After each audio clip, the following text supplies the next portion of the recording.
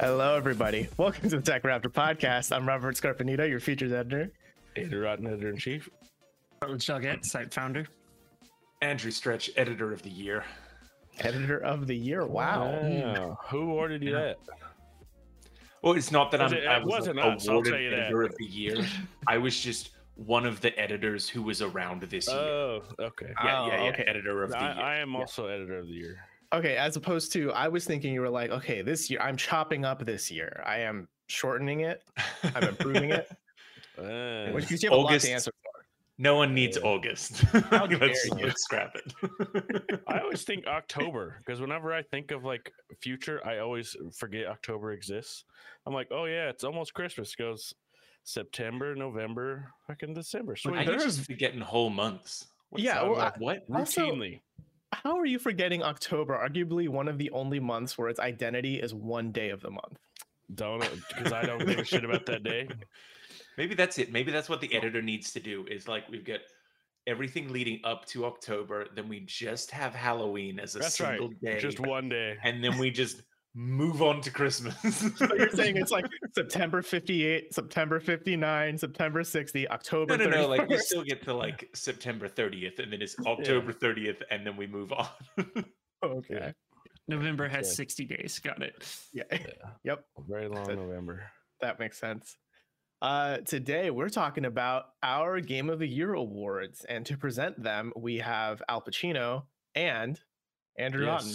Al Pacino will be here shortly. He's gonna just stand awkwardly behind me the entire time. I wish I had something prepared so we could just have an image of Al Pacino back here the whole time. Yeah, you could have just gotten like a giant printed cutout. Like you go to Staples and it's like, this is very important to me. Try to get the exact one from the Game Awards. Some cutout from there. Yeah. If only. If only we thought ahead. If only. But yes, take it away. We'll talk about our 2022 awards. I will definitely tell you the real winners, not fake ones. See what you guys think. Do we get to do a guessing game? Like each of us trying to guess I'm gonna give you the runner up and we'll see if we can figure out the winner based on the runner up. Okay. And we'll go from there. But first we'll talk about the nominees. So our first award is the Best Multiplayer Award, which speaks for itself. Best multiplayer game. Our nominees were Grounded from Obsidian, Marvel Snap, Multiverses, Splatoon 3, which will make some people happy, you know, the few of you out there. And Teenage Mutant Ninja Turtles Shredder's Revenge were our 5 multiplayer nominees for 2022. It doesn't feel like it's the strongest category this year. There's good stuff in there. Yeah.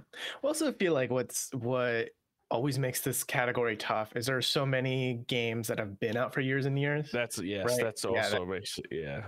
people play like League of Legends, right? Like people play that game since 10 plus years ago, and it's probably one of the best multiplayer games still. Yeah, but all the multiplayer games been around a while. All your Counter Strikes and stuff like that people play regularly. Your Dotas and etc. Yeah. Let's see, Rut, you were about to attack that opinion. Was that what that was? League is trash. Okay, that's fine, Hunt. Oh God. At least in Hunt, the game is abusive towards me, not the other players. That makes it better. Yeah, it does. So my guess is you'll be able to pick out who won this one based from our staff. But the runner-up, even though I made a joke about it, was Splatoon 3, which I'm sure Dan will be very happy with. How many times did he submit his vote? Only once, as far as I know. Did we exclude the bot votes? Yeah, we got rid of the bot vote. Because the bots are the internet's will. So that accurately reflects the internet. So we have reader's choice and internet's will. Yes. Yes. Okay, Splatoon is the runner-up. It is. That's got to be Marvel Snap. It's Marvel Snap. Yeah. Yeah, it's kind of the one really big runaway winner in any category this year. It wasn't even close. I think almost everybody on staff played it or talked about it at some point, which is very odd. Have we talked about it on this podcast? We have. Yeah, we chatted it like the first or second week that it was out. And then the third and the fourth and the fifth. I still play it regularly. Yeah, out of curiosity, what's your collection level or whatever? It's like 1,300. Jeez. Wow. Yeah, you blew past me. So that was your vote too, I assume. I don't vote That's fair, but yeah. unless it's a tiebreaker, just to save, because it's such a hassle otherwise. Right. But otherwise, I do not vote. How long do we think until Marvel Snap hits like Switch and consoles and stuff? Because with this much I success, don't know how well you it can would lend itself can- to those controls. You you see it can on afford it. Switch. Like, I mean, like the Marvel Midnight Suns game is on console. Like, it's also a card That's game, true. pretty much. Yeah. Yeah. Like, there are tons of I card don't know. games on consoles. They're still working out the early access of Steam of PC. Yeah. So I don't know. Yeah. Yeah. It's But a I mean, great game though. Yeah, and I feel It's- like they're on probably two of the most monetizable platforms right now, like mobile and PC. You're probably getting a lion's share of the money you would get anyway. Most likely. Yeah. But it would be cool to see it on Switch as well. Yeah. You know, just on the go, right? Just great little bite-sized matches. It's very. Yeah. The reason I played so much of it is I've been watching niece and nephew who are young, and it's the perfect little like in between stuff. Like the only break I get, I'm like, I'll just play a match or two of that Right. around as the chaos unfolds around me. And in your phone. Yes, that's right. Yes. The Chaos Emeralds, famously Marvel. I'm thinking Chaos Magic, but yeah, congratulations to Marvel I don't Snap for winning our multiplayer game of Yeah. 2022. It's great. Woo. Mhm. Ben Brode knows how to make card games Yeah. that are popular with the masses. Yeah, he's that Hearthstone guy, right? You know, little Yes. indie gem Hearthstone. He Very knows small. What knows what he's doing. But our next one, this was a pretty contentious category, best writing. So in our writing, we talk about character, the world building, the overall plot, and what have you. And second place for us went to God of War Ragnarok. Didn't Whoa. take first. So what Well, are who were the nominees? rest of the nominees? What were the nominees? Oh, that's right. The nominees. I'm sorry. kind of important. Who Like, cares? wow, that's really interesting. Who Well, the it's fuck else is Splatoon up for running? Splatoon 3 for won every this game one? that came out in Wow. 2022. 2-3 got nominated. No, just it was God of War Ragnarok, Immortality, Norco, Pentiment, and Xenoblade Chronicles 3, which I know Scrappy's very happy with. Oh my god, if that wins. Xenoblade was Ugh. nominated. That's all of those stories are like they're all big stories. They're all so different from one another as Very well. different. Yeah. Mhm. I feel like knowing our staff, it's either Pentiment or Norco. I feel like that's A lot of people got into Narco after you guys started chatting about it, didn't they? Phew. Yeah. It's a great game. It's the writing in it it's phenomenal. Mhm. It's it's super funny, and it's just got a great story going with it too. Great sci-fi Yeah. stuff happening. It's a great game. right, and like an interesting setting too, right? It's like Yes. voodoo sci-fi Louisiana. I wouldn't say voodoo, not but it's voodoo, definitely like it's very depressed, like small town or like outskirts of a big city, small town outside of New Orleans, and that's where I the know that- dev's from. I know that Christian is a big fan of Immortality, and I know that he was shopping that around, and that won a couple at the Game Awards as well. A lot I'd of never people are heard of very- it until Chris brought it to my attention. Yeah. A lot of people out there are very high on it. Mhm. I Mhm. bounced off it hard. I Is it tried. the FMV vibes? No, I'm Yeah. fine with that, but it gives you zero direction on anything, Mm. like what to do, like why am I doing this? Like you just see a bunch of clips of movies, like you're piecing stuff together, but it doesn't really give you a reason for a while. And then also, I'm just seeing these out of context clips of film. Something. I'm like, okay, why do I give a shit? Like, Yeah, because if I Okay. remember right, isn't the game mechanic kind of like you're watching a clip and then you can click on something in the clip to like go to Yeah. another clip that's it will like relevant? take, like, you say clicked on. someone's drinking a cup of coffee, like you could click on that and it'll take you to another scene in a movie where there's a cup of coffee or like a coffee mug sitting Right. somewhere, and it'll play that scene or that kind of stuff. And it's these different weird hidden object things that will reveal information, like get you moving down some way. And there's like a Mhm. million ways to figure out the story, the go through the plot and all that. But Right. anyway, it's a very interesting idea that resonated with a lot of people. Didn't resonate with me, but Mm. a very interesting way to tell a story. Right. And then Pentiment, I know Austin is a very big fan of that Yeah. game. He actually is working on a feature right now where he's interviewed the devs behind it. So that'll be cool. It should go live on the site this week. Pentiment is a very fun game. Yeah, that's the like 1600s, right? Bohemian, I think Bavarian, it's 1500s. Yeah, in Bavaria. Yeah, it's very grounded in that history, and it uses a lot of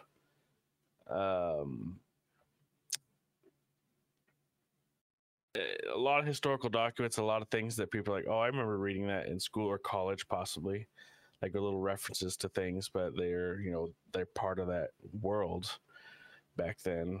And it just, even if you're not interested in the history part of it, it's just a neat little a couple murder mysteries in one. right. That it's a through line story of stuff happening in this one small town, this village. And you have to figure out who murdered who and why. Pretty classic. I had a chance to listen to the developers talking about it a little bit before release, and like everyone involved has history degrees. They paired up with a music group that is like specifically a music group that makes and recreates music of that time, of that period, with the legitimate instruments. There was so much care into that as a historical piece or a piece of historically accurate fiction. And then it's also, got the branching story, build up your character based on what decisions you make along the way and how that influences other things down the way. That is an in-depth game. I reckon if that wins, then that's an excellent choice. Very, very well deserved. Yeah, it was great. It's on Game Pass. If people want to play it, worth a shot. Yeah. And I'll leave to Scrappy to talk about Xenoblade. Sing its praises. I'm waiting for that. Just waiting. Sing its praises. Tell us how you feel about it, Scrappy. It is a game of the year. Just of the year, not game of the year. It is one of the games of the year. At least in 2022, yes. It does feature some writing. Okay. Words have been written in relation to the creation of the game. Okay. And I don't know. It's perfectly fine. It is very anime, weeby, Japanese, like RPG kind of vibes. So it's very up that alley. I just can't say I am like, I do like that. I love Persona and all that, but there's something about Xenoblade's world where it's okay to me. I did not finish the game, so I don't know if there's like some grand revelation at the end that makes it all tie together. It was all a dream. Yeah, could have been that. But you were a ghost the entire time. Yeah. I mean, I do know one of the twists that's like, it's not either of those, but it's as cliche, I would say. Hey, cliches are there for a reason. They're good writing. They're there's some familiarity in cliches. I was just kidding. There's a comfort in the cliche. Yeah. Obviously people on staff liked it, even though, what are they? I know I don't know about the minority, but I know the fans of Xenoblade, very really big fans, very excited fans about it. So I don't want to yuck their yum. Well, it didn't win. I'll tell you that. Didn't win. Yeah, immediately, no hesitation. Winner of best writing went to Pentiment. Who could it be? Went to Pentiment with Among Staff. That's awesome. So well deserved. Oh yeah, for sure.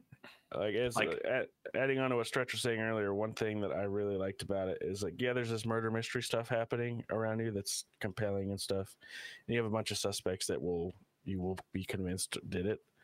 But one of the coolest things about it is it takes place over a decent amount of period of time, like decades, and you see the daily lives of just regular old villagers going about life. It's not really all that important overall to the plot, but they do a lot to you just see how they live life back then, their problems and all that stuff, and they do that really well to make it interesting. Yeah, I imagine you're pretty excited about this because you're a history nerd, right? Yeah. Like outside of video game history. Yeah, bit of a history nerd. It was I have good a feeling stuff. that Pentiment's going to be one of those games that shows up in 2 years being taught at like a college or something. Yeah. And it's got that kind of vibe to it. It's and I think it's one of those that I don't know if it's because of the way it looks, because they kind of are aping like medieval art in the way of the style of it, or because it is more like a point and click kind of adventure kind of game in a way. Right. If that turned people off to it, because I know some people like, yeah, they're not down for that. They don't want to do a bunch of reading or whatever the case might be. It just feels like one of those that kind of went under the radar for me. It's a really excellent game. I don't think a lot of people were talking about it, but the people who did talk about it were like very positive. Yeah. Talked loud. It's it's always funny seeing tweets about where people are like, yeah, I'm having dinner at this person's place and asking them questions so I could try to figure out who fucking murdered this guy. And that is the thing, like you'll be eating a meal and like it'll show the meal, and over time you're eating bits and pieces of it, and they're talking about the whatever local gossip about whatever the hell's going on. But it's good stuff. Yeah, I mean, I feel like it's like kind of a niche sort of game. You know, it's not like the big blockbuster vibe, but has great. I'd say even if you're not interested into the history stuff, I think the murder mystery thing that's going on and the bigger thing around it is interesting enough for a lot of people. So right, and it's not like it beats you over the head. It'll say a name of some document or some writing or some historical figure, and you can read about it if you want. Like they have little excerpts about it, but you'll be just fine not knowing. Also, if you don't want to, kind of reminds me of like the Civilopedia and Civilization games. Like in a way, learn more about that. Civilopedia is a lot more in depth than what's in Pentiment, though. Fair. Yeah. Excellent. What is the next category, and who are their nominees? Is best visual design. Nominees are Elden Ring. First time we saw that. Why wasn't that in the best writing? Ghostwire Tokyo, God of War Ragnarok, Horizon Forbidden West, and Tunic. Ooh, for best visual design. This is a tough one. I feel like even if you say the runner-up, I'll be like, man, I don't fucking know. Like, yeah, it's one of the harder categories. What were our qualifications for visual design? What do you mean qualified? Like, is it just that it like looked pretty? It's for outstanding cohesive aesthetic is how we describe it. So that doesn't mean best graphics. That just means whatever it was trying to achieve visually, it did it excellently. Of all the Purdy games out there, it's the prettiest. Like I would say, like Pentiment to me deserved to be on here. Is it the prettiest look? No, but they absolutely nailed the look that they were looking for. And it enhances the vibe of the game. Right. So to me, that it would have been perfectly well deserved to have been nominated also. Yeah, because I feel like most of the list right now is generally leaning toward the technical graphic aspect.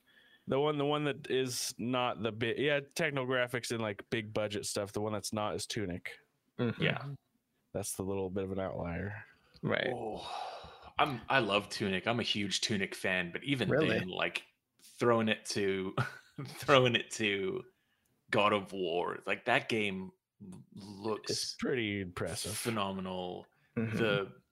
And I know that it's mocap suits, but like the way that Kratos moves, Kratos runs, like it's just everything is taken into account. Right. It's pretty great. Yeah. But then on the other hand, like Elden Ring is not technically as impressive, like, in terms of just the fidelity and anti-aliasing and other big graphics words.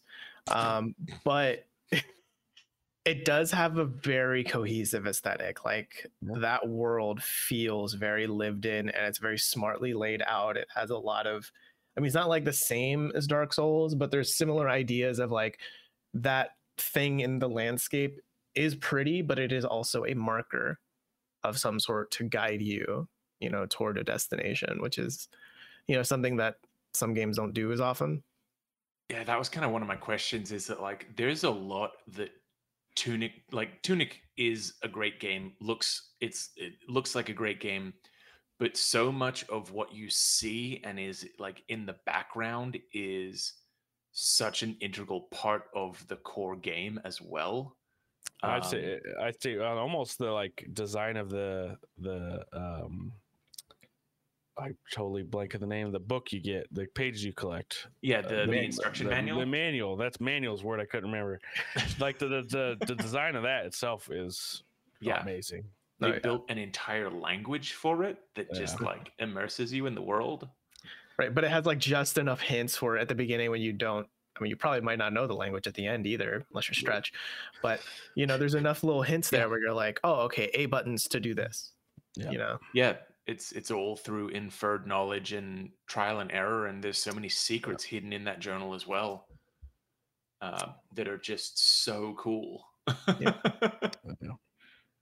and Horizon, like Horizon is amazing looking. Yeah, me personally, that's what I would have voted for as the number one. It's pretty crazy how varied the locales are and how good each one looks. It's an impressive game. Like it's particularly because it's an open world run around the game.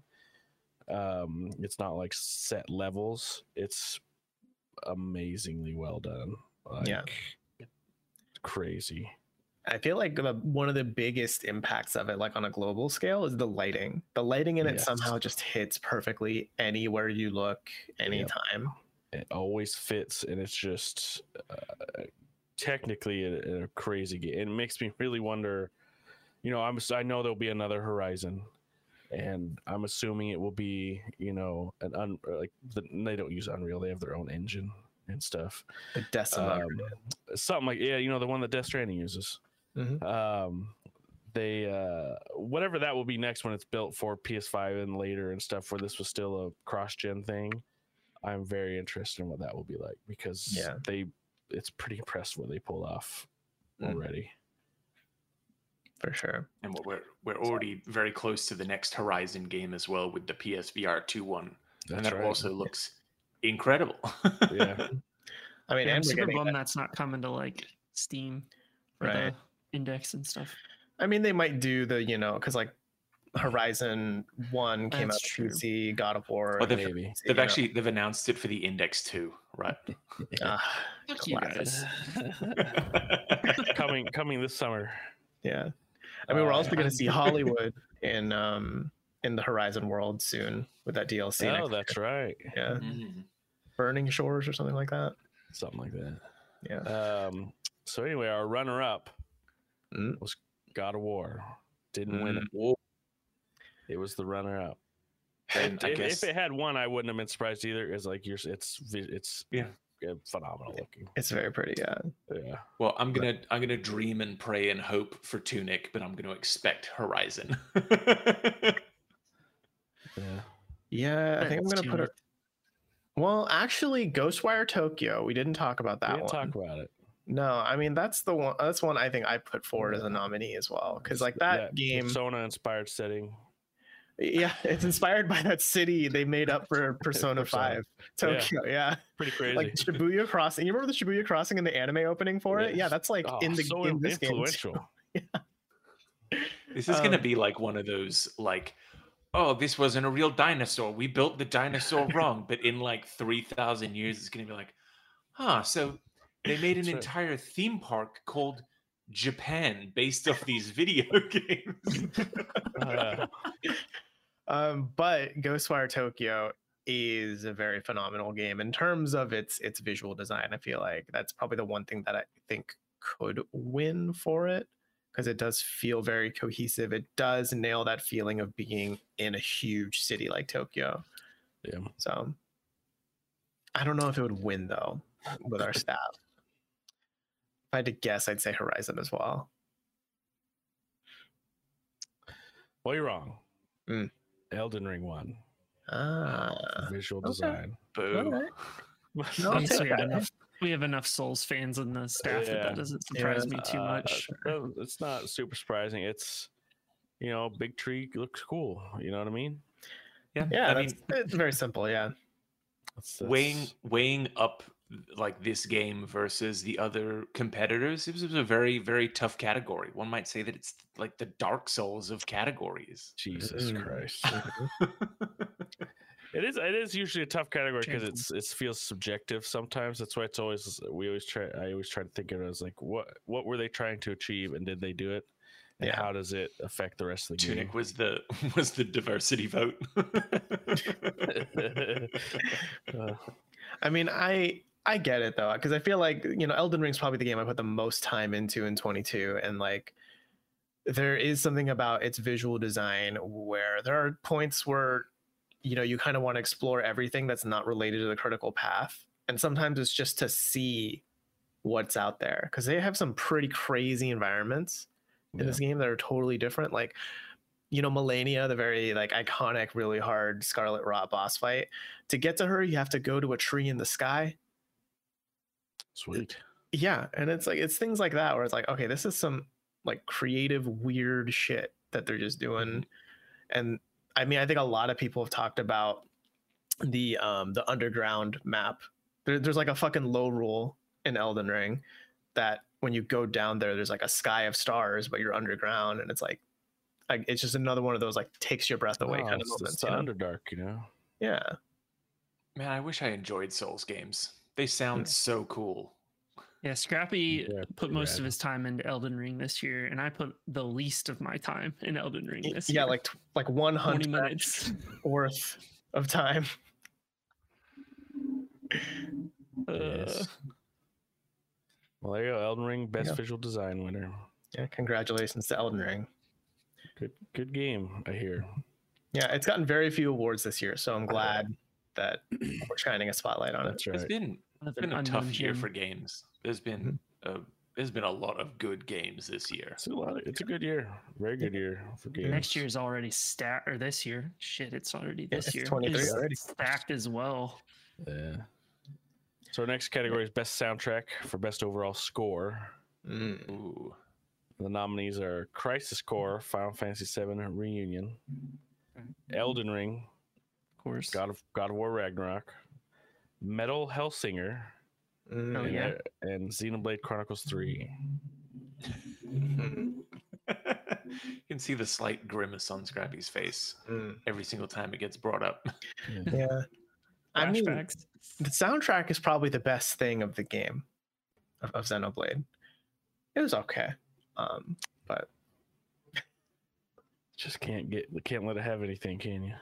I really can't. I gave it 60 years of my life, and it's 60 years or 60 hours of my life, and I will never get 60 them back. Years, Jesus. Yeah, I even felt like years. What the hell have you been doing all year? Watch out! If we get him too upset, he'll disconnect again. don't bully him too much on my computer. Oh yeah. So who's the runner-up? The runner-up. Wow. This energy. I know. So I'm just so into what's happening right now. The runner-up was Elden Ring. Didn't win it. Okay. But people liked it a lot. I think that's the one thing that the Souls series in general is really good at all the time is soundtrack, but particularly like boss fight music is always like fucking the best. It's like so epic. That's why it always sets the vibe. Yeah. Yeah. It always is like, oh shit, stuff is happening. Like, have you guys seen that video of like POV, you're a Dark Souls boss, and it's like a little raccoon and you're like rolling around in the grass very frantically, but it has the epic music playing. Yes. It's like the best. Yeah, the music is phenomenal. Yeah. I reckon number one is going to go to God of War then. Because like that God of War soundtrack, especially like the big like vocal pieces and stuff, that's in my Spotify playlist to just listen to. And I was listening to that before I'd even played the game. There is some surprising banger tracks in that. Because I thought it was okay overall, but not super memorable, personally. I agree with that. Well, I think there is one memorable melody, a memorable motif, the bum bum bum bum bum bum bum bum, right? And they riff on that a lot throughout the game, and every time it plays it is very epic, like especially in the latter, like that very last major big fight war moment. there's a lot of moments where that song kind of comes in and it's like this grandiose, sweeping orchestral take on it that, you know, it definitely feels very cool. Yeah. But it is kind of just that one motif that to me sticks out as the most memorable throughout the game. But also there's Metal Hellsinger, which is Metal. the music rhythm game. So Yeah, Metal Which is in Hellsinger. my top 5 for the year. So Is that your number one for this category, right? Is that what you? Yeah. I mean, I was listening to the leaked soundtrack before the game came out. Mhm. It's just each track is so well crafted, and then when you tie it into the gameplay, it really enhances the experience as you get to learn those songs a lot better, and you can kind of time things around that. Is it now And I'm difficult to usually listen to garbage those at music songs? rhythm stuff. Is it now difficult to listen to those songs outside of the game? Because you're No. like, gotta be shooting, gotta be moving, gotta be doing things on the beat. No, I still listen to them. It's Is just that part of a they're song? Gotta be bangers. shooting, gotta be moving. Yeah, that's the Yeah, like, you know, actually, in I- the deep metal. I'm revealing it yeah. now, guys. That's I did like Metal Hellsinger as a vibe, though. Like, I'm one of those people where I love metal, but I don't like screaming, which Man. leaves me in a very small window with modern metal because 90% of it Very is screaming. screaming. Yeah. So of the entire game, there are like 2 songs, well, like 1.5 songs I really like. There's the Stygia one, which it was The in the best demo. one. It's a great song. I love the chorus. The rest of it I'm kind of like, it's all right. And then the Surge Tankian song, the final boss Final song, boss. it's pretty good. It's pretty cool. Those are words. Mhm. yeah, I love the chorus. Gotta be shooting, gotta be moving. That's the best part of it is when they sing that. Like, I love getting the 16 times multiplier just to hear that part. That's, That's what you're playing this for. This is where I'm going to be announcing my SoundCloud. yeah. Okay, so you said Elden Ring was a runner-up. Elden Ring was runner-up. Okay, I'm willing to bet 90% of that is for the Radagon theme because that song fucking slaps, dude. Yeah. It's like I know that one. the final boss one. Yeah. Yeah. It's like a march toward your fucking death because that guy just beats your ass every time. Well, what Winner, about I would Crisis Core. Crisis What about Core. that? It is more Final Fantasy music, right? It is. Yeah. Yeah. It's more Final It's- Fantasy which music. is pretty I good. believe it's all been reorchestrated too. I've been playing through it. I wasn't as impressed as I was with Remake from a Yeah, it's definitely soundtrack not the perspective. same. That makes Yeah, sense. yeah. Mhm. I think that's I fair. am enjoying Crisis Core quite a bit. It's nice to revisit it finally after my PSP died a million years ago. Yeah, Oh, it had its own crisis. Yes, at its core. Right. at its core. So do we want to know who the winner was? Yes. Yes. So the next category, no, it's Metal Hellsinger one I don't know how else. Fuck from yeah. Mike Staff, which Yeah. it had quite the vocal group of people that liked it on staff. I wasn't super surprised to see it win. Yeah.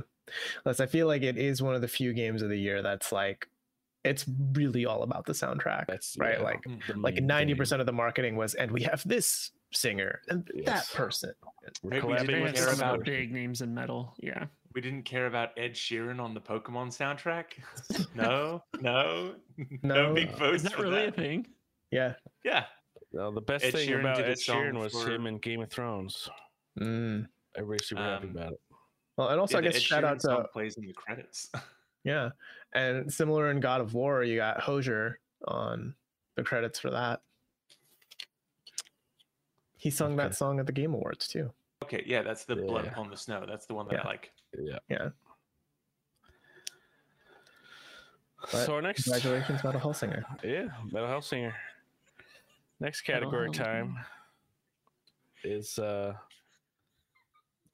best expansion / DLC. I'm just loving Otten's energy in this. I'm just, He's so I'm excited. I got places to be. You need a Where- copy of my where- man? Are you trudging on? It doesn't feel like there's any energy. Please wrap it up. Yeah, I'm the Al guy. Pacino, like I'm the producers during Christopher Judge's speech. That's the energy I have. Like, let's get this fucking going. Anyway, that's expansion DLC. A lot of places don't cover DLC and expansion all that well. Like, a lot of places, they don't get reviewed much. So I like that we have the category. So it's simply best new piece of content, something. Yeah. So our 5 nominees are Cuphead, The Delicious Last Course, Dead Cells, The Queen and the Sea, Destiny 2, The Witch Queen, Monster Hunter Rise, Sunbreak, and Stanley Parable Ultra Deluxe Edition are our 5 nominees. I think that's a great batch of stuff because they're good games that add a lot of good stuff to it. Like Cuphead is more of the same. Cuphead's so great. Like more stuff there was it was amazing. Yeah, and I hear that Miss Chalice really like changes the whole vibe of the game, which is like it's a different way to play. Yeah, which is kind of what you really want in a DLC, right? It's like it's not just a reason to play the new stuff, but then it's like, oh, let's go back and try out the old content in a new way. Yeah. I've not played Queen in the Sea, but Dead Cells it's crazy how much content they make for that game, and Dead Cells is amazing, like really, really, really good. Like it's in that tier of Hades and stuff where you're talking about the best of roguelikes that are out there. No question, it's up in the top tier. Oh yeah. Right. I tried to get into Queen in the Sea when it came out, but the last time I had played Dead Cells was like within the first 3 months of 1.0. It's been a while. It's been a while. So I bought the DLC and then like the rest of them because there was like the Last Seed and a few others, I think. Yeah. And then I tried to play it and I was like, oh wait, I have so much other stuff to catch up on that I kind of stopped because I had to get through all the other things and I was like, there's a lot to consume. Yeah. We have any Destiny 2 people? I don't think any of us are big Destiny 2 guys on here. I was a big Destiny guy. And like, I'm sure just as they've done with every expansion, they have added, more guns, another layer to the dense web of a story that Destiny has become. Remember when Destiny 1 launched and people criticized it for having no story? And now it's just like, here, our third sibling cursed by the elder god worms did this, and they're coming. It's a lot, and it's always great to see that continued push. And Destiny fans are always eating good. Yeah, they've done a lot in the last couple of years to kind of hone in on community feedback and really drive things forward. I think that with every misstep they make, which aren't too many, they pivot in a really positive way that the community reacts like really well to every single time. Yeah. Capitalize on the learning opportunity of failure and not just the scrambling. Yeah, they definitely learned from Destiny 1 when they did 2 and then just continued to iterate in such a solid way. 2 launched pretty crap. But that was because you had a different team working on all the live update stuff on 1 while 2 was going on. So that makes sense. It was an awkward transition period. I feel like Beyond Light is kind of like, I think in a couple years time, we're going to look at Beyond Light and everything after that as kind of like Destiny 2's Realm Reborn. Yeah. I mean, it's not quite it's the same, right? It's not like they shut down Destiny 2 to restart it, but I think that Beyond Light's kind of like this turning point where it's like, really getting into its stride. I think the only other game on that DLC list that I can speak to is Stanley Parable. I fucking love Ultra Deluxe. Ultra Deluxe is the best to me, hands down, 100%. Well, you'll be happy to know it is the runner-up of the category. Didn't win. Shame. But it is the runner-up. God, it's such a funny fucking DLC though. That just like makes fun of DLCs and Ultra Editions and remakes, remaster type stuff. It's so perfect. Exactly what it needed to be.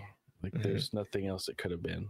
Yeah, and I love that it grapples with its own success too, in a way. Like it kind of turns the mirror on itself of what it was and what it did.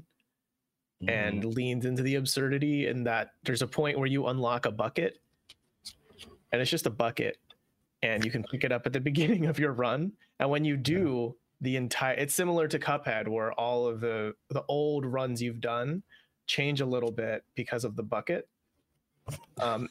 So it's the gnome run for like Half-Life. Yeah, it's kind of like that, but like they're pretty significant changes to some of the older content with the bucket. But then there's also just the added layer of the narrator just being like, Stanley felt a warmth in the bucket, like an old friend finally come back to give him a hug, kind of stuff, like it's great. Yeah, like ripping on Companion Cube. I remember Stanley Parable when it came out was one of those games where people like really started talking about narrators. I think the first time I remember hearing that before was Bastion. Yeah. And then Stanley Parable, like I do not know the voice actor's name for who does the narration, but he does such a good job. Just creating the vibe of that whole game. Yeah, it's like the perfect like snide British man. Yes.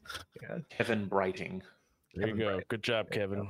Thank you. Keep up the good work. So if that was the runner-up, I feel like it's got to be Cuphead. I feel like that got a lot of fanfare. Maybe. I don't know, because I feel like when I'm looking at our staff list too, I'm like, do we have a lot of people who played Cuphead? I will remind you that the year Cuphead came out, it basically won every single award we had. Except Game of the Year. So it's Cuphead. Knowing that now, I think Cuphead, guys. I've got a slight inkling. Well, that was a misdirection because it was. Oh, Cuphead. You bastard! It was Cuphead. I'll fucking kill you. Cuphead won. It's pretty deserved. I mean, it almost was like a Cuphead 2 in a way. Like there was, I don't know how many there's almost as many or more bosses. It was like 5 or 6 bosses. There was enough bosses for like 2 islands of the original game. Yeah, it was quite a bit going on. It just didn't have the like regular run through levels, but it was nothing but bosses. Yeah, it's just to focus on them. Yeah, it's great. Well, very well deserved. I'm curious where they will go now. Are they going to make more Cuphead? Or are they going to try something new? Bull Boy.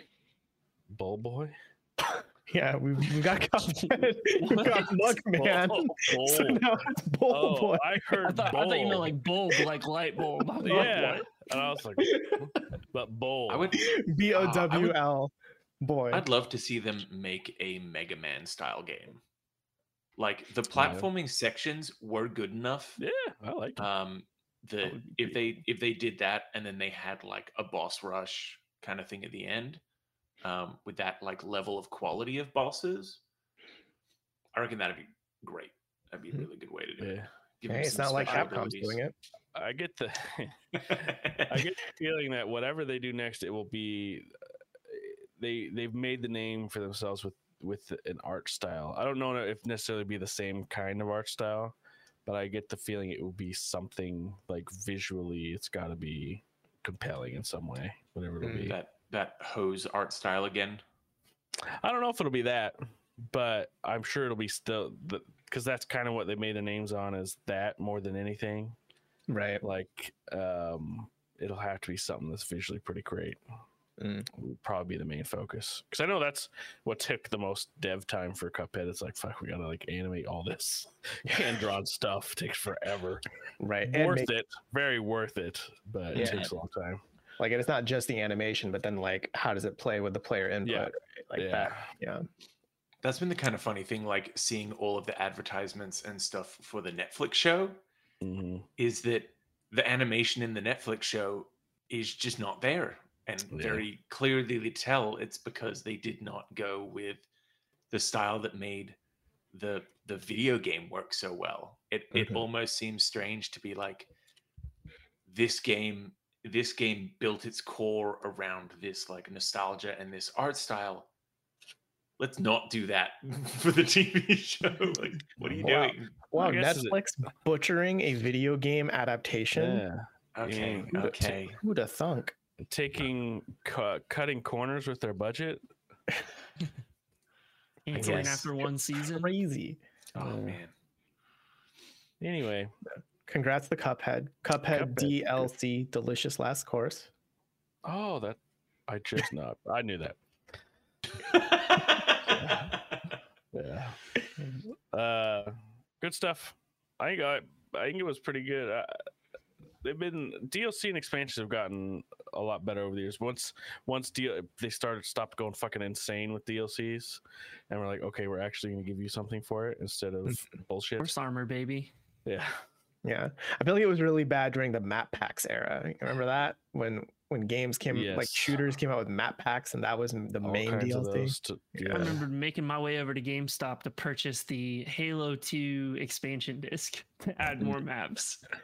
Yeah, that's people bitch about like microtransactions and stuff in shooters or battle passes, but that's what they're paying for, is that so that the developer doesn't need to like separate out the community across who has purchased which group of 3 additional maps.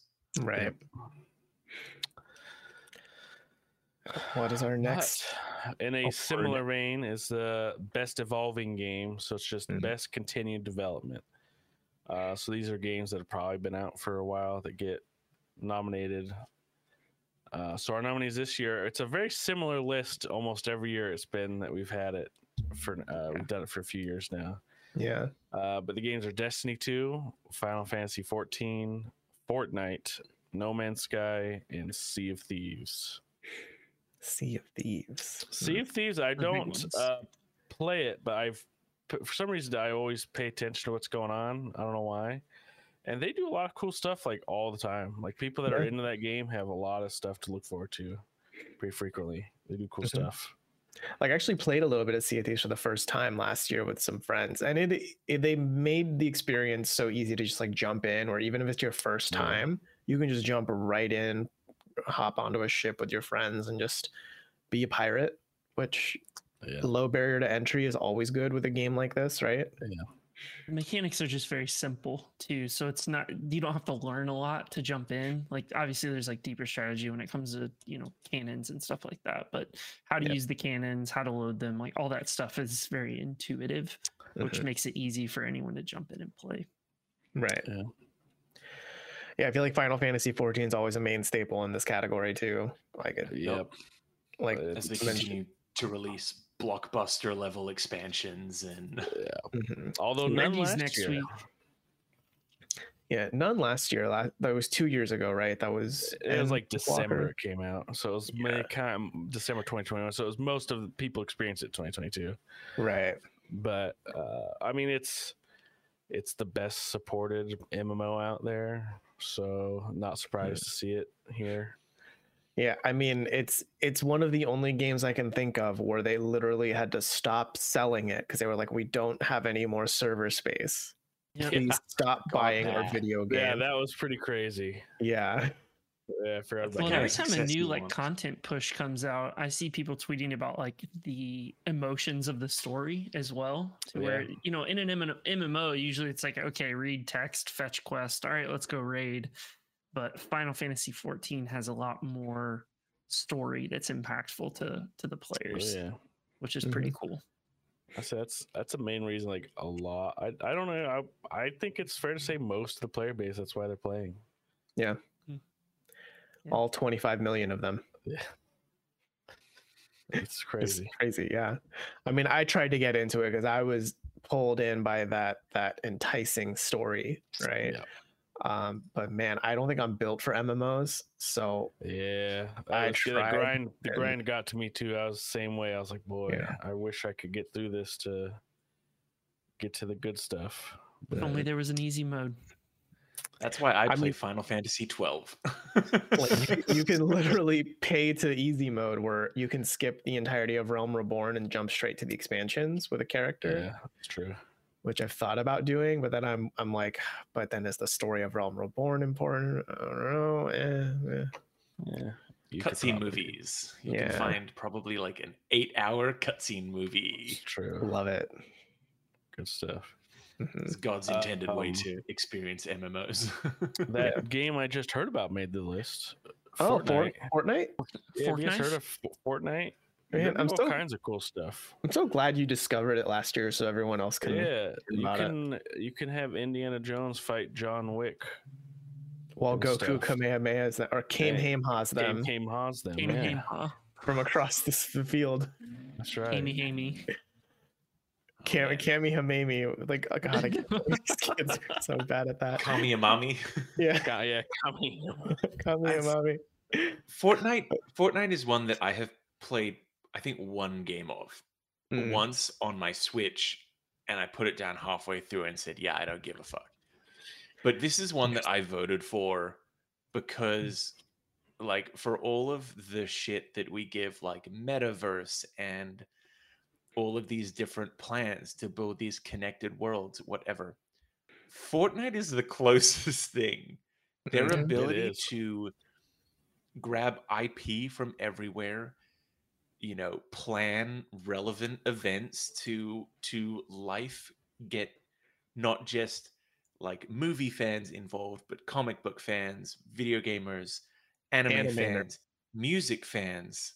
The fact that there have been multiple concerts held in Fortnite is mind-blowing. Star Wars had a fucking plot point revealed. It's almost like you can do the metaverse without crypto involved.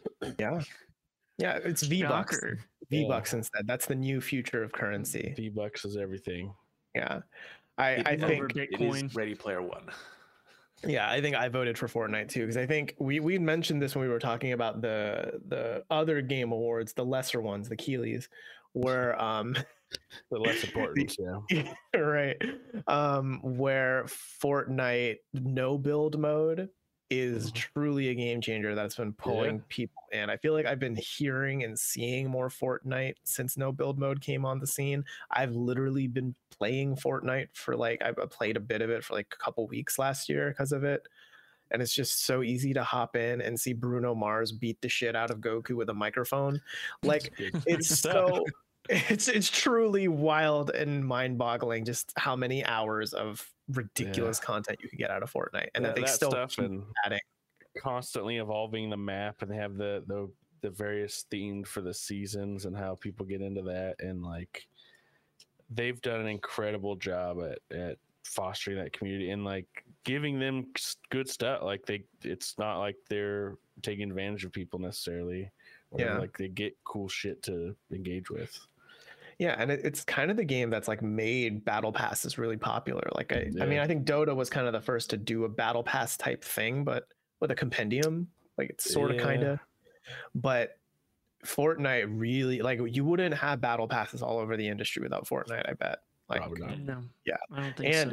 It's a pretty fair one too, where if I remember right, it's one of the few where like if you complete the Battle Pass, you'll get enough V-Bucks to buy the next one.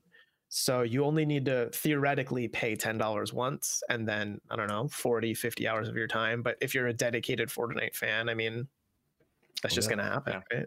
Yeah, that one purchase, that first purchase got me through like 4 seasons of Battle Passes for the most part. Yeah. So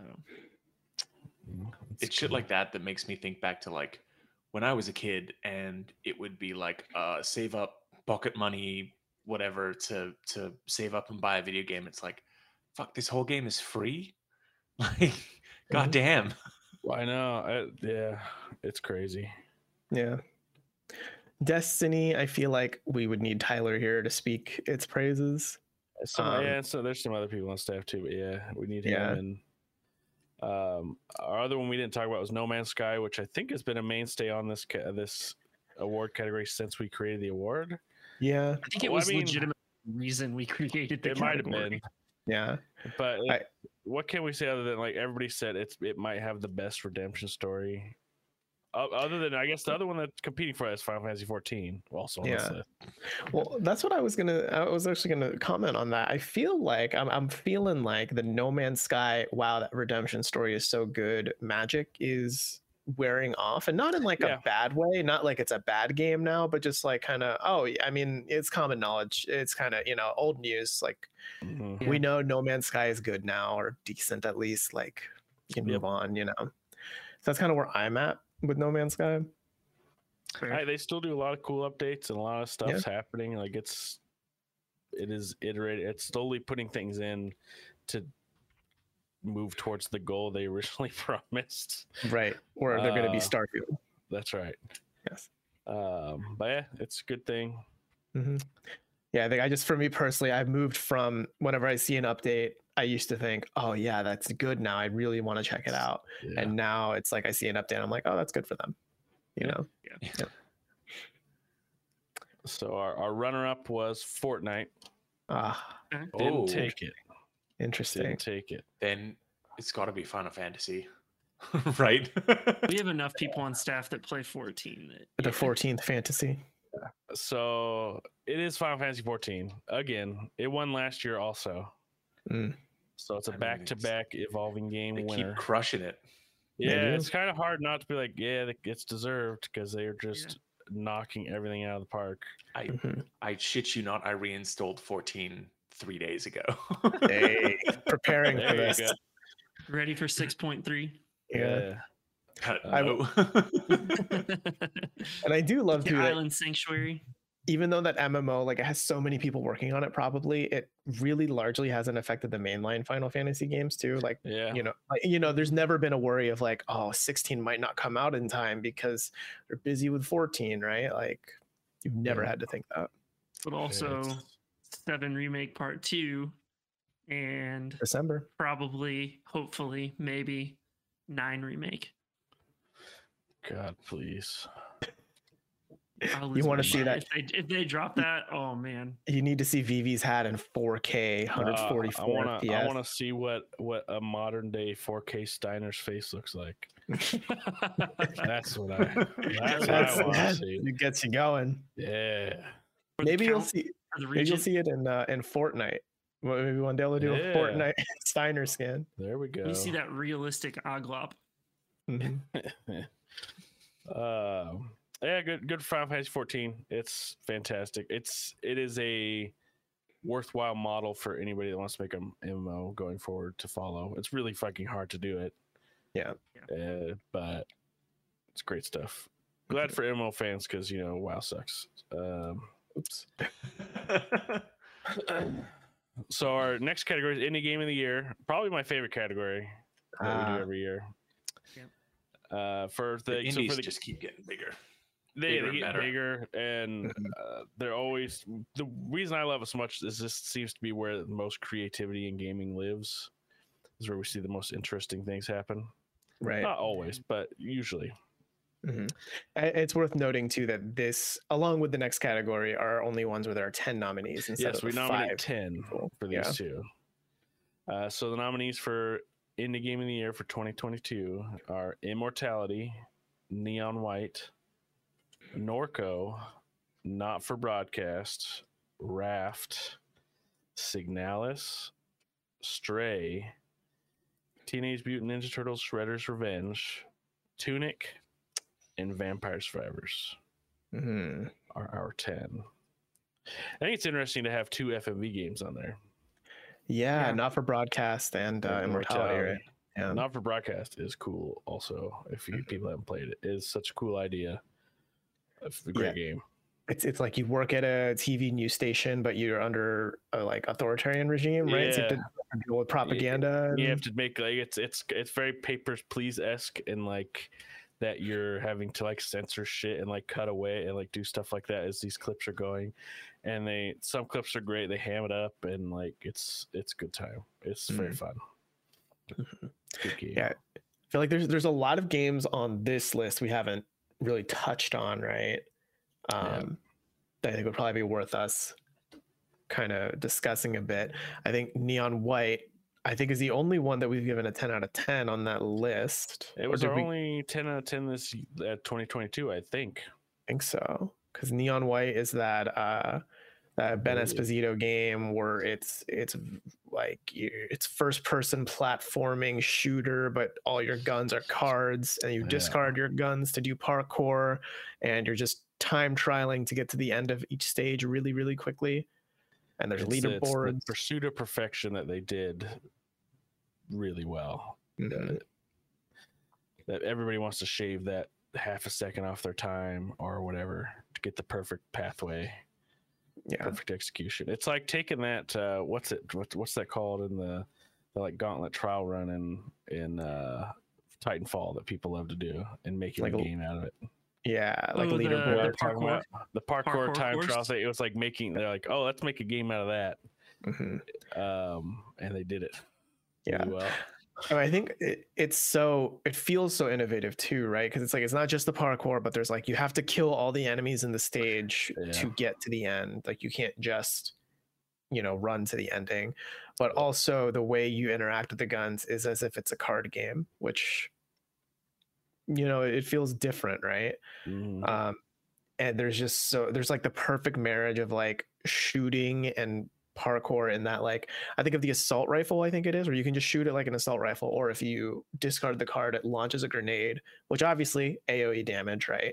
But you can also bounce yourself off of the grenade's blast. So it's like, do you use it to kill a bunch of enemies, or do you use it to stick it onto a wall, jump above it, and like get yourself launched up? Like it's those sort of things where it's like you're making all these tactical choices in literally half a second. Yeah, I can reveal now, I took third place. Didn't win. Wow. Interesting. Took third. Surprising. What are some of the other Raft's indie in the ones that we top 3 didn't though, talk right? about? What's that? Raft? There's Raft in the top 3. Really? No. Auden is shaking his head for our No. audio That's listeners. That Is makes it That sense game to is me. so chill. Raft. Well, I you think want to talk you a bit are about a it? raft expert, Yeah. sir. I mean, Raft is basically you start Raftledge. on this like 4x4 raft and end up building a whole Bigger build a raft. monstrosity. Raft. Like it's pretty great. Wow. And you just go more island rafting. to island. The music is so freaking chill. Like I could just turn that music on in the background and just listen to it all day. It just it puts your brain to sleep. Some of these things that you're saying are not good selling points. I think that they need different PR. Well, it's I know what he means. It's kind of like Yeah. turning on like a lo-fi channel for the most part. It's just kind of in the background. It just sets a nice vibe. Lo-fi hip hop raps to chill to. That's right. Somebody do that, please. Mhm. But I mean, like it's also an incredible kind of multiplayer game in terms of, you build a raft with a friend, just do all sorts of crazy stuff. Accidentally leave them behind on an island. That's always fun. Accidentally, of course. Yeah, for sure. Accident. But on I mean, it's like story driven. You're basically looking for clues to get to the final like utopia where all of the humans have migrated to, and each island has like a series of puzzles you have to get through The in golden order raft. to get the clue. But it's pretty cool. It's definitely if you like kind of survival-esque or some level of puzzles and exploration, like it's a must pick up. Okay. I think it's flown under a lot of people's radar just because it's been in early access for It has. years. It's been in early For a access while. for like 3 Oh. years or something, right? Yeah, like it only just came out in 22. Yeah. Yeah. It's a sleeper pick from Rut for the indie game. It's not in the top 3 though. Sorry. Not in the top Sorry. 3. I'm Not in the disappointed in our I staff. could go look up the rest of it. Did it make? It didn't make top 5. Oh no. Hey, but it made top 10, and made that is top still 10. that is still important. There you go. buddy. Playoffs on It made- Monday. Okay. Oh no. I'm gonna need the list of who did vote for it. This is why you can't see. Me. it. I didn't. Oops. Yeah, I don't think I voted for it either. But The Vampire next- Survivor, I feel like is. It's got to be in the top 3. I wonder. I don't know.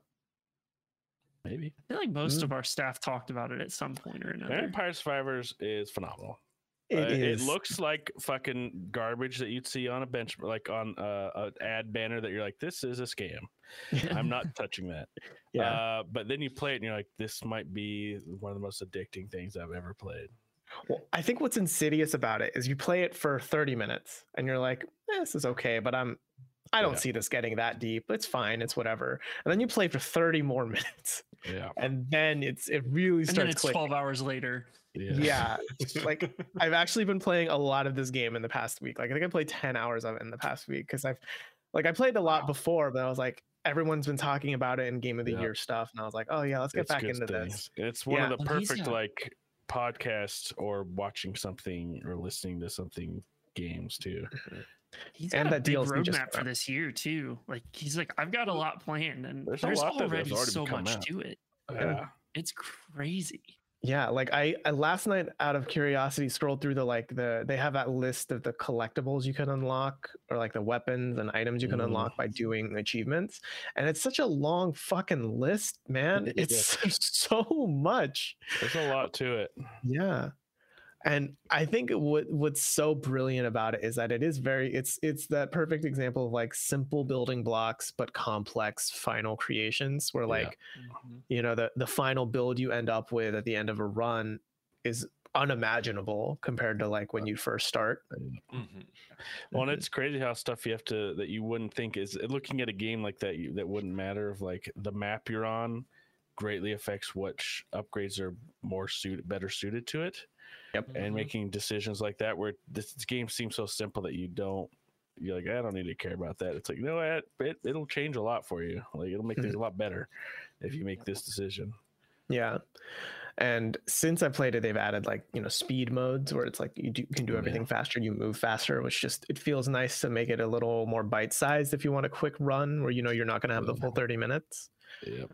But there is a weird euphoria you feel when you finally create a build where you can just put down the controller and walk away as it just does its thing, like you're just a living buzzsaw of death. Yes.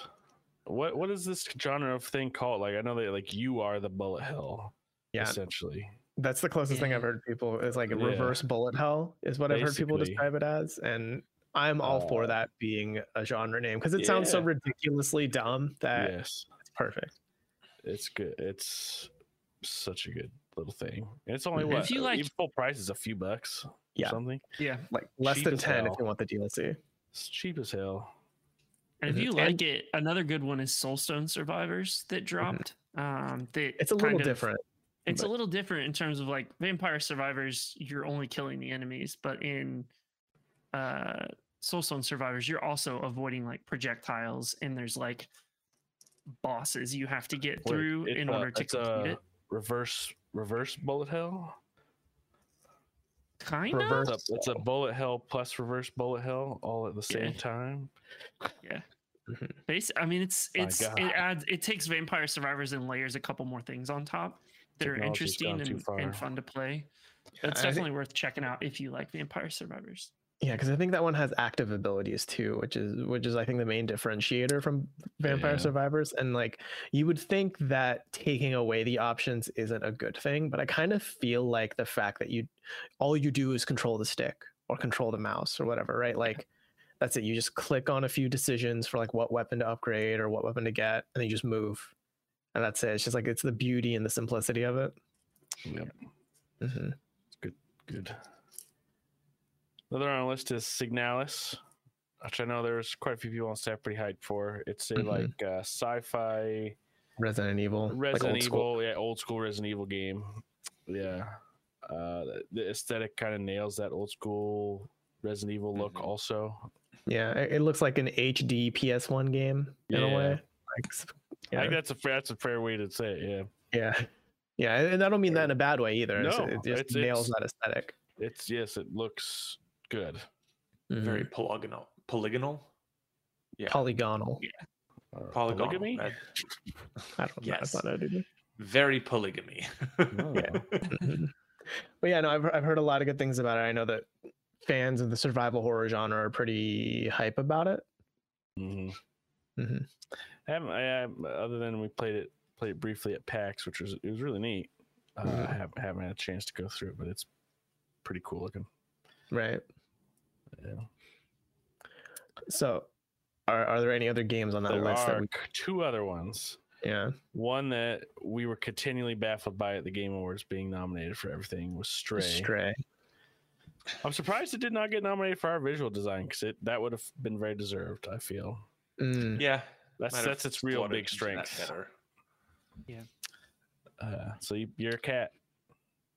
Yeah, you're a kitty that can scratch carpets and get your head stuck in things. Yep. Mm-hmm. Stray was a lot of fun as a game. I had a blast playing it. And like the story, there was a story. It was fun, but it wasn't, you know, an insanely strong story.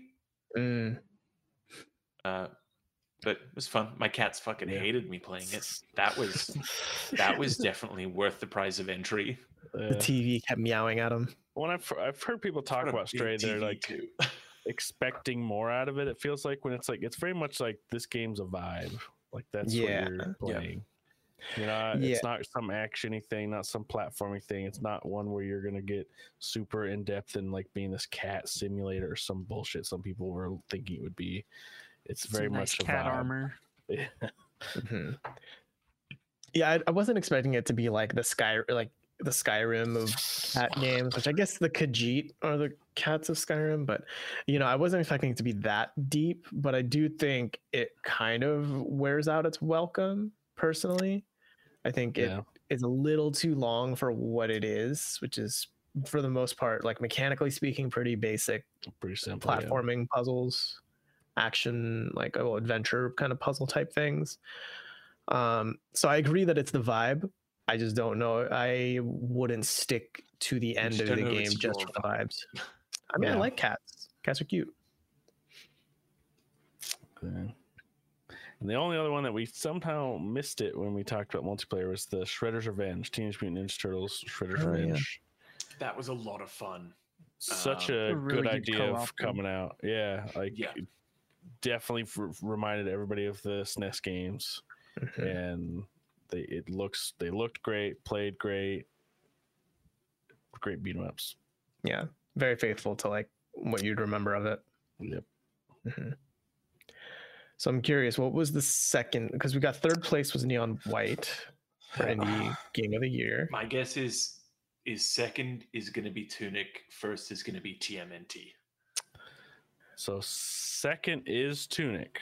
Yep. 2 for Tunic. I personally would have put Tunic at 1. Actually, no, I would have put it at 2 because I put Norco at 1, I would think. Oh, you bastard. Yeah, Norco is really good. Tunic is phenomenal though. Is Norco what won? It is not the winner. Norco did not win. I got no idea what it could be then. Vampire Survivors? Vampire Survivors is hell yeah. Hell yeah. This might be the surprising one. I saw that. I was like, what the hell? Nice. But I was like, actually, good for it. It's so perfectly well done for what it's doing. I didn't realize that many people on staff played it. It's good stuff. It's a great game. And hey, fantastic. It's one of those games where like I'm scared about what I'm about to say because I feel like I'm about to like give people marijuana. It's on your phone now. You can download it on your phone and never put your phone down ever again because it's there. Like marijuana's bad. No, marijuana's great, but you know. Marijuana. Yeah. But it's just so addicting. Right, in a way that is so simple, so I can totally understand. I've been told that marijuana is not addicting. Oh, okay. I'm talking about Vampire Survivors. People, how is it like marijuana then? You know, just the idea, like, hey kid, you want some drugs? Get some Vampire Survivors. This is your drug now. I don't like cocaine would be the better. Okay, cocaine that works too. You guys are all out of touch. Yeah, you want to offer some kids the drug of choice out there. Hey, if you guys want to offer kids cocaine and meth, that's guys. It's all meth and clearly, it's jingle jangle. Yeah. Mm-hmm. That's what they say when the shards are jingling. It's a Florida thing. No, that's a Florida people are crazy, man. They're in like PCP and shit. Riverdale thing. Mess with that. Bath salts. Yeah. Scrub your toes. Eat your neighbor. You're good. Yeah. Yes. One of the more famous bath salts stories was from my local area. Oh, really? One of the zombie bath salt stories was from around here where I live. Oh, beautiful. Anyway. Proud. Anyway, no, I'm just saying. Anyway, back to awards. Why are we talking about meth and stuff, guys? God. Congrats to Vampire Survivors. Yeah. Yeah, big congrats. I'm not sure how much. He's a solo dev too, right? I'm not sure. If not, it's a very small team. I couldn't remember if it was solo not or positive. team. It's definitely one dude's the main face of it, Mm-hmm. but I don't know if it's a solo dev. Mm. I'm not sure whether to talk about tabletop game or RPG of the year. That's still being sorted out. We have nominees. Vampire Survivor is a single dev. There you go. A one vampire. So I can at least talk about what we've nominated for tabletop game of the year / RPG of the year. But you will have to wait to hear the winner until the published article comes out later this week. Fair enough. The nominees, though, are Cyborg RPG, the Essence 20 RPG system, Jurassic World Legacy of Isla Nublar. I don't know how to say that. Isla Nublar? Isla Nublar? I don't know. Kill Team Into the Dark box set from Warhammer 40k, and Spelljammer Adventures in Space. I think Spelljammer is something you did, Stretch, right? Yeah. Yeah. So Spelljammer was a collection of 3 books that the Spelljammer setting was only previously touched on in like 2nd edition. So this is the first time that it had been like officially coming back. And it's pretty much D&D in space. There are a whole bunch of like different space variants of monsters and stuff, which is quite cool. I've actually got some of them behind this couch. Not the figurines of the monsters, not the actual monsters. Well, as far as you know. Thank you for clarifying. Yeah. But it was a really great adventure. You get to go hopping through space on a spaceship, see space whales, fight a giant asteroid with an eyeball. All really cool stuff. This was, one of the first big pushes to expand again past the Forgotten Realms settings, which most people are familiar with, and what people will be seeing in the upcoming D&D movie. That was an excellent adventure. Yeah, cool.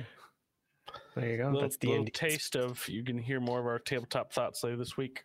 Yeah, I know that as well. The Essence 20 system is the one that the new Transformers and the G.I. Joe and I believe the Power Rangers RPG have all been built on as well. So that's been a really cool kind of like Saturday morning lineup of like get in, play your favorite characters, become part of that world. And I don't know too much about the Cyborg system, but everything that I've been hearing is good. Yeah. Nice. So there's a little bit of context and validity to the tabletop portion. Yeah. Yeah. So now it's time for the biggie, the game of the year. Odie. Who won Game of the year. Now we have 10 nominees here also. So the 10 nominees are Elden Ring, Horizon Forbidden West, God of War Ragnarok, Kirby and the Forgotten Land, Marvel's Midnight Suns, Marvel Snap, Neon White, Norco, Tunic, and Vampire Survivors. What's cool about this year more than any other, I think I wish I'd had the numbers that I'd counted up, because I did look back. I think this is the most like indie games that we've had also nominated for Game of the Year. Nice. Made the top 10 list. It's good indie year. Very good. It was, yeah. Out of curiosity, can we recount some of the games of the years we've had in the past few years? 'Cause I think Hades won it for 2020, right? Yes. Was Hades 2020? Yeah.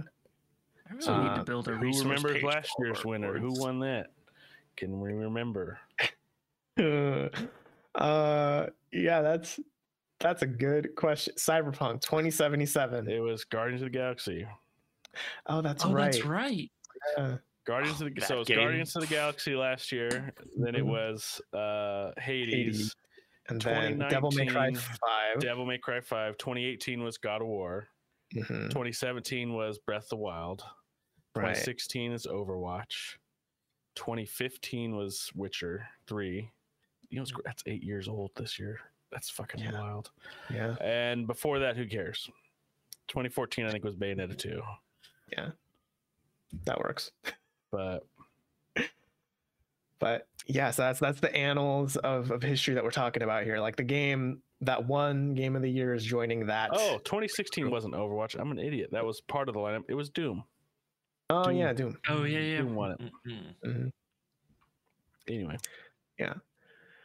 Okay. So let me think back on the nominees list. I think there are a few there we haven't talked about we yet. did Right? not talked about Kirby.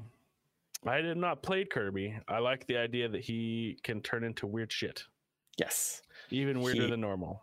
He can turn into, I think it was one of your questions, Stretch, from the quiz Yes. show of how many special big things can he eat? Yeah, he could turn into like 60 or something over the course of Yeah. the game, which is just like that's a lot.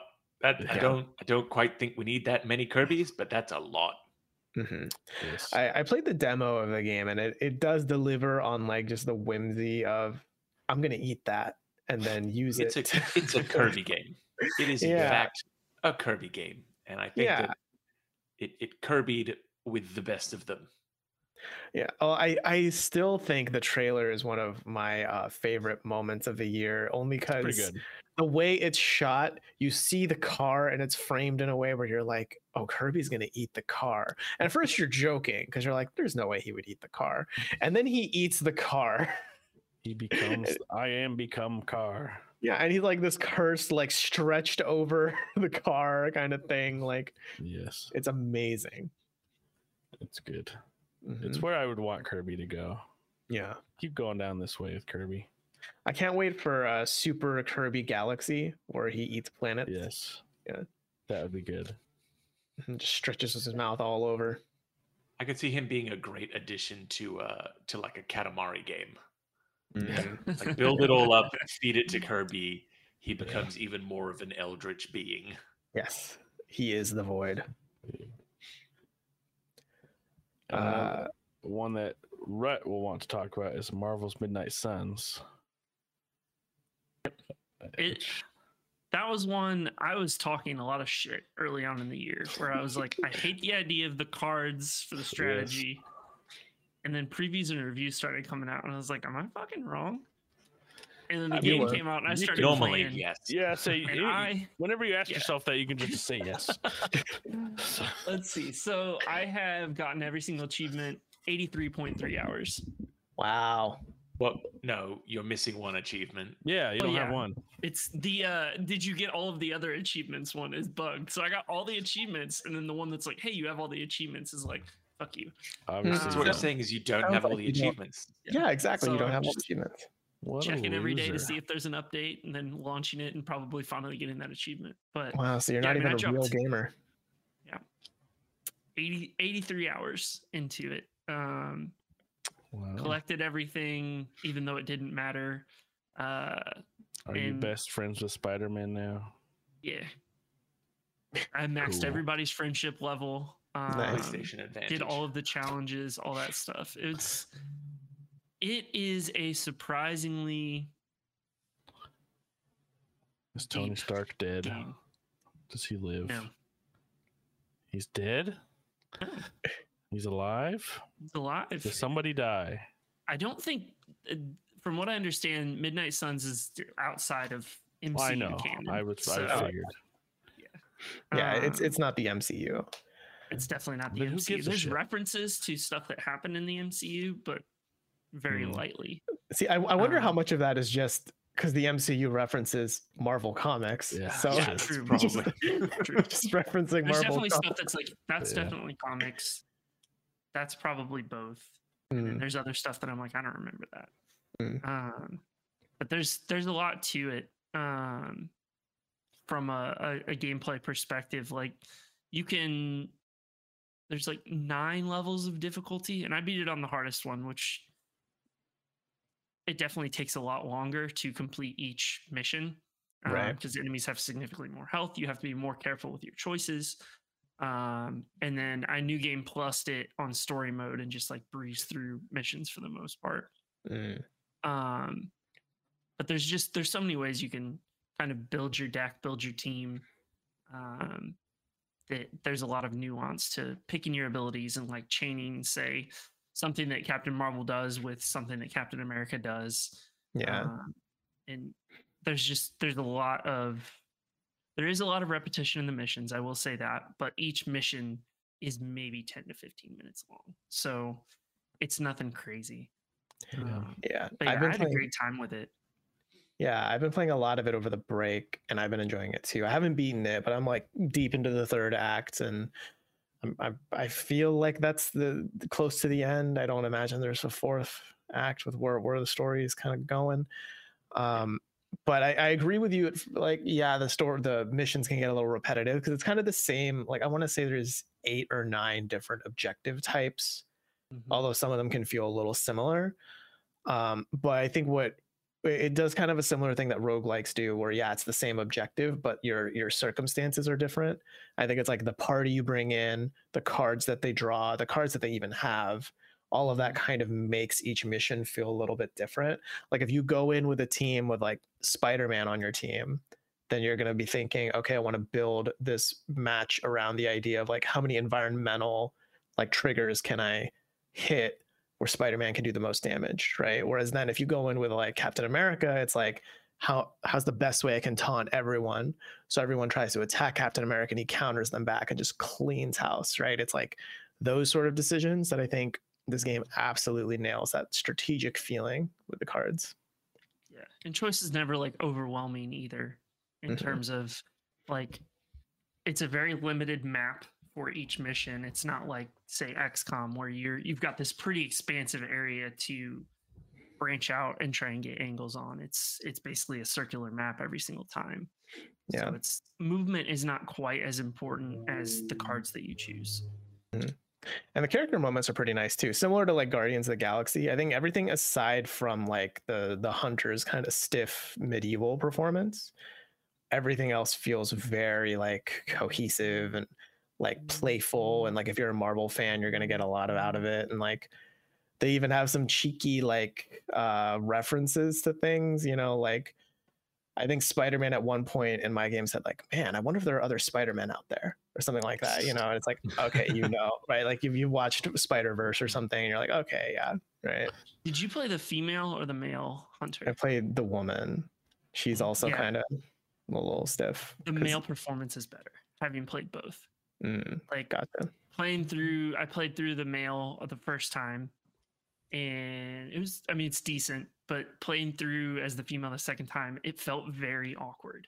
I was like, this feels very different than the last playthrough I did. So I think it was just a difference in voice acting and kind of the inflections that were being used. Yeah. Because most of the words are the same. Gotcha. Yeah, that's Marvel's Midnight Suns. Sounds good. It's one of those like Marvel. I'll play it eventually. Just so much stuff. Yeah. There's been a lot of games, so it's like, boy, it's been hard to keep up with this year. And it's only going to get better. It's a lengthy game if you want to do everything. Yeah. If you want to get their Midnight Suns uniform and their ultimates and all that kind of stuff, it takes time. The industry is giving us a few weeks of a break, and then it's just hammering us again. Yeah, I mean, like you guys are on a break. I mean, later this week from this episode, fucking One Piece comes out, and then the week after is Fire Emblem, and then Forspoken, and then Dead Space, and then it just keeps coming, and it don't stop coming. Yeah. Every time I look at our upcoming games list, I cry. It's the next couple. There might be a game of the year in that list somewhere. Yeah, One Piece Odyssey. I don't remember it at the end of the year, but what's new? Yeah. And we get to the end of every year, and Stretch does his little thing where he's like, "This game came out in January," and you're like, "Wait, seriously? That was this year?" The key to remembering January is big Japanese dev game, like Hitman 3. Remember. Yeah. Yep. Are there other games on the GOTY list? We have talked about everything, I believe, on this list previously. So our what's the runner-up? Third place went to Marvel Snap. Third place, Marvel Snap. Okay. Marvel Snap went third place. Now I think you can guess the top two, probably. Norco and surprise guest Pentiment. Horizon and that didn't make the game of the year nominee list, but yes. Yeah, right in. Sticker, yes, written in. Probably Elden Ring and God of War, right? Those are the top two. Yeah. But which one ran away with the winner this time? Who snuck it out? Won God of War 2. Yeah, I guess Elden Ring. There was a lot of fans for that in our staff this year. Yeah, I think it's fans everywhere. Yeah, I think Elden Ring's the one. It was Elden Ring by a landslide. It might be one of the biggest gaps we've ever had for a game of the year. Wow. It crushed it this year. Hmm. By far and away the most first place votes by a lot. That's pretty good. I mean, that's crazy that we have so many people who are wrong on the staff. Yeah, like Stretch. Yeah, it's crazy. I mean, I think it's like every year we have a game of the year and the industry picks a game of the year, but I feel like this feels similar to how when Breath of the Wild won game of the year, where it's like it's not just, oh, this is a really good game, but like this is a game that is going to impact open world design and mechanics for years to come. And I think Elden Ring is similar to that in terms of it's going to be an iconic game for years and years. Yeah. It kind of feels like it was this is, well, people hope not, but it kind of feels like this is the peak of the Souls formula in a way. Like, where does it go from here? Kind of thing. Need to start licensing it. I'd be open to like a Sekiro, something that's like a tighter samurai focus. It's like a little bit of a different combat style, but I like that a lot. But I do think if they came back and announced like we're rebooting Dark Souls or like Bloodborne 2, I would play it, but there's a part of my mind that's like, kind of wish they announced Elden Ring 2 though. You know, Elden Ring Tears of the Kingdom, man. You're getting Lies of P this year. That's right. True. Pinocchio Elden Ring. Yeah, that game's gonna be pretty rad. I'd love to see if they could do their Elden Ring formula in like a grittier, like licensed game. Like what kind of different world would, or like established world would lend itself to that? Game of Thrones. I'm just throwing it out there, but Game of Thrones. I think Game of Thrones, but there's there's some good fantasy there. Like I'm thinking like One Punch Man, like Berserk.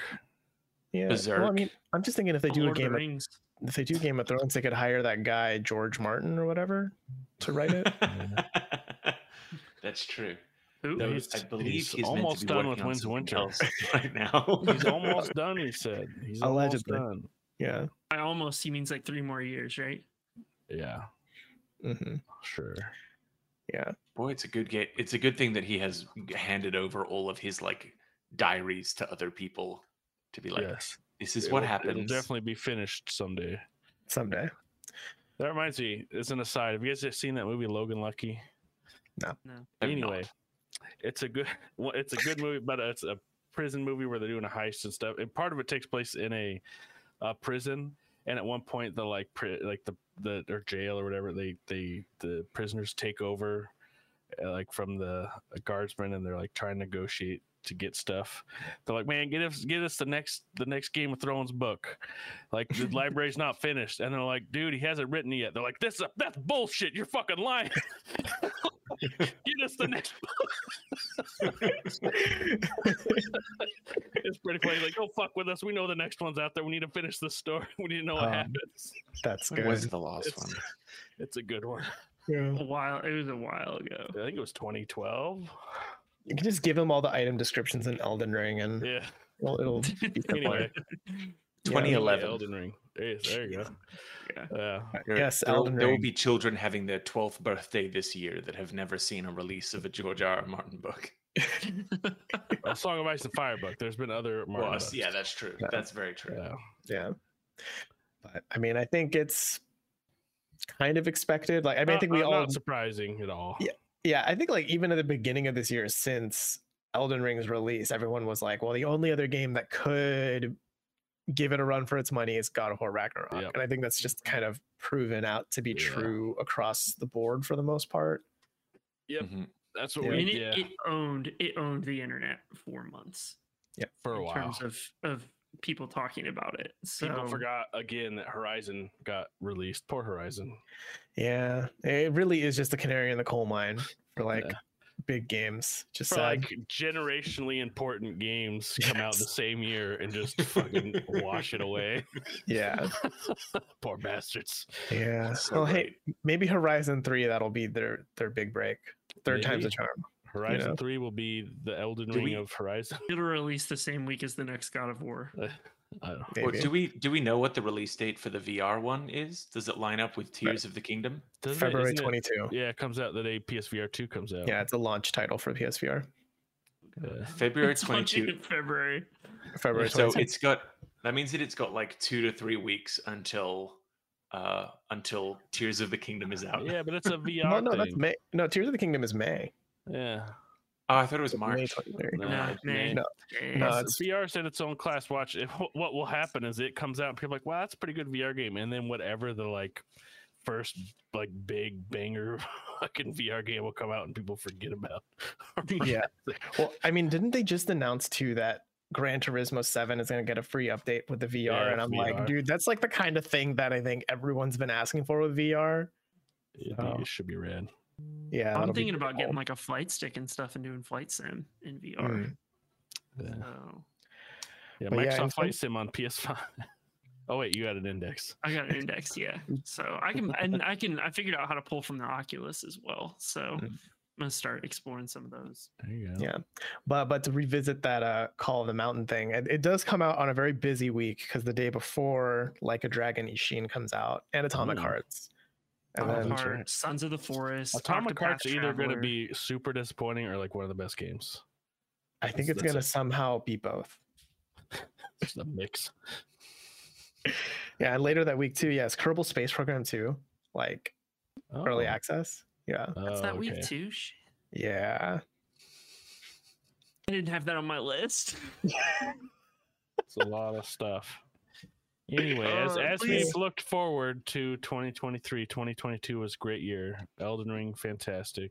Yeah, truly a once in a lifetime, well, once in a generation kind of game. Yeah. Listen, developers, I'm talking to you right now. If you're thinking of releasing a game in February, don't. Do it.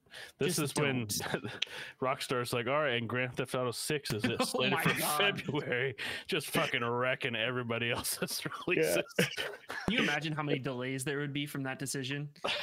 Like, And They, you don't smartly, launch there would that be a same lot. week. Hell, you don't Yeah. launch that same month. no, Yeah, but I hey, would. dead ass, real talk. Keep this in mind. Starfield is supposed to come out Oh, before that's the right. like, in the first half of First 23. half. It's supposed to come out sometime. I'm guessing it's going to be April.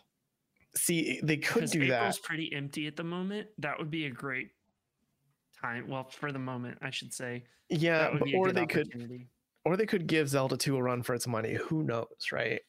But I don't know. It's something to just kind of consider as you're planning out your calendar, right? Yeah. I mean, looking at February in terms of like what I've got tracked, like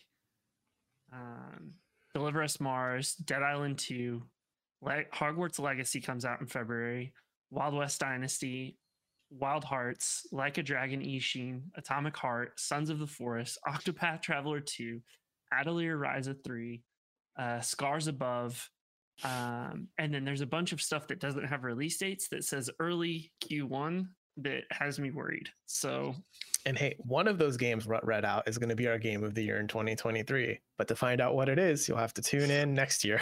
That's right. Keep this date in mind. 1 year from this date, you will know. Yes, yeah, Set a Dead reminder. Island 2. that's the one. Yep. But I think that's a wrap on our big Game That's it. Awards Game of the Year episode. Where congratulations to Elden Ring, congratulations to Vampire Survivor Feel for free taking to the big berate ones. us for how poorly our choices Hey, were and made. no one on our podcast interrupted Elden Ring getting their award. So I think we're the better It's awards. true. It's true. That's true. Yeah. And- We're but gonna we start do- airing ours the same time as the Game Awards. Got it. Oh, we should tell Al Pacino he can go home now, right? Has Oh, anyone told him yet? he's still in the green room. Ah, I'll go shit. find him. All right. Hopefully he's napping. I hope so. He deserves a little bit of sleep. Yeah. But thank you so much for listening. We were happy that you were here and you stuck with us through this whole, what is it, maybe hour and a half of awards stuff. If you enjoyed, please leave us a review on whatever platform you're listening on, share it with a friend, hit subscribe if you haven't, and follow us on our socials, because we're also doing our Reader's Choice, or I think that's probably wrapped up at a time. By the time this comes out, the vote will be over, but the Reader's Choice results will be revealed throughout this week.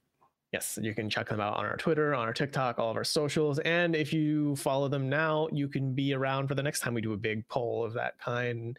Have your voice be heard at TechRaptor. Or you can also go to our site, techraptor.net, to see all the news, features, and reviews that we publish throughout the week. But if you want more of this show, we will be back next week. And we will see you then.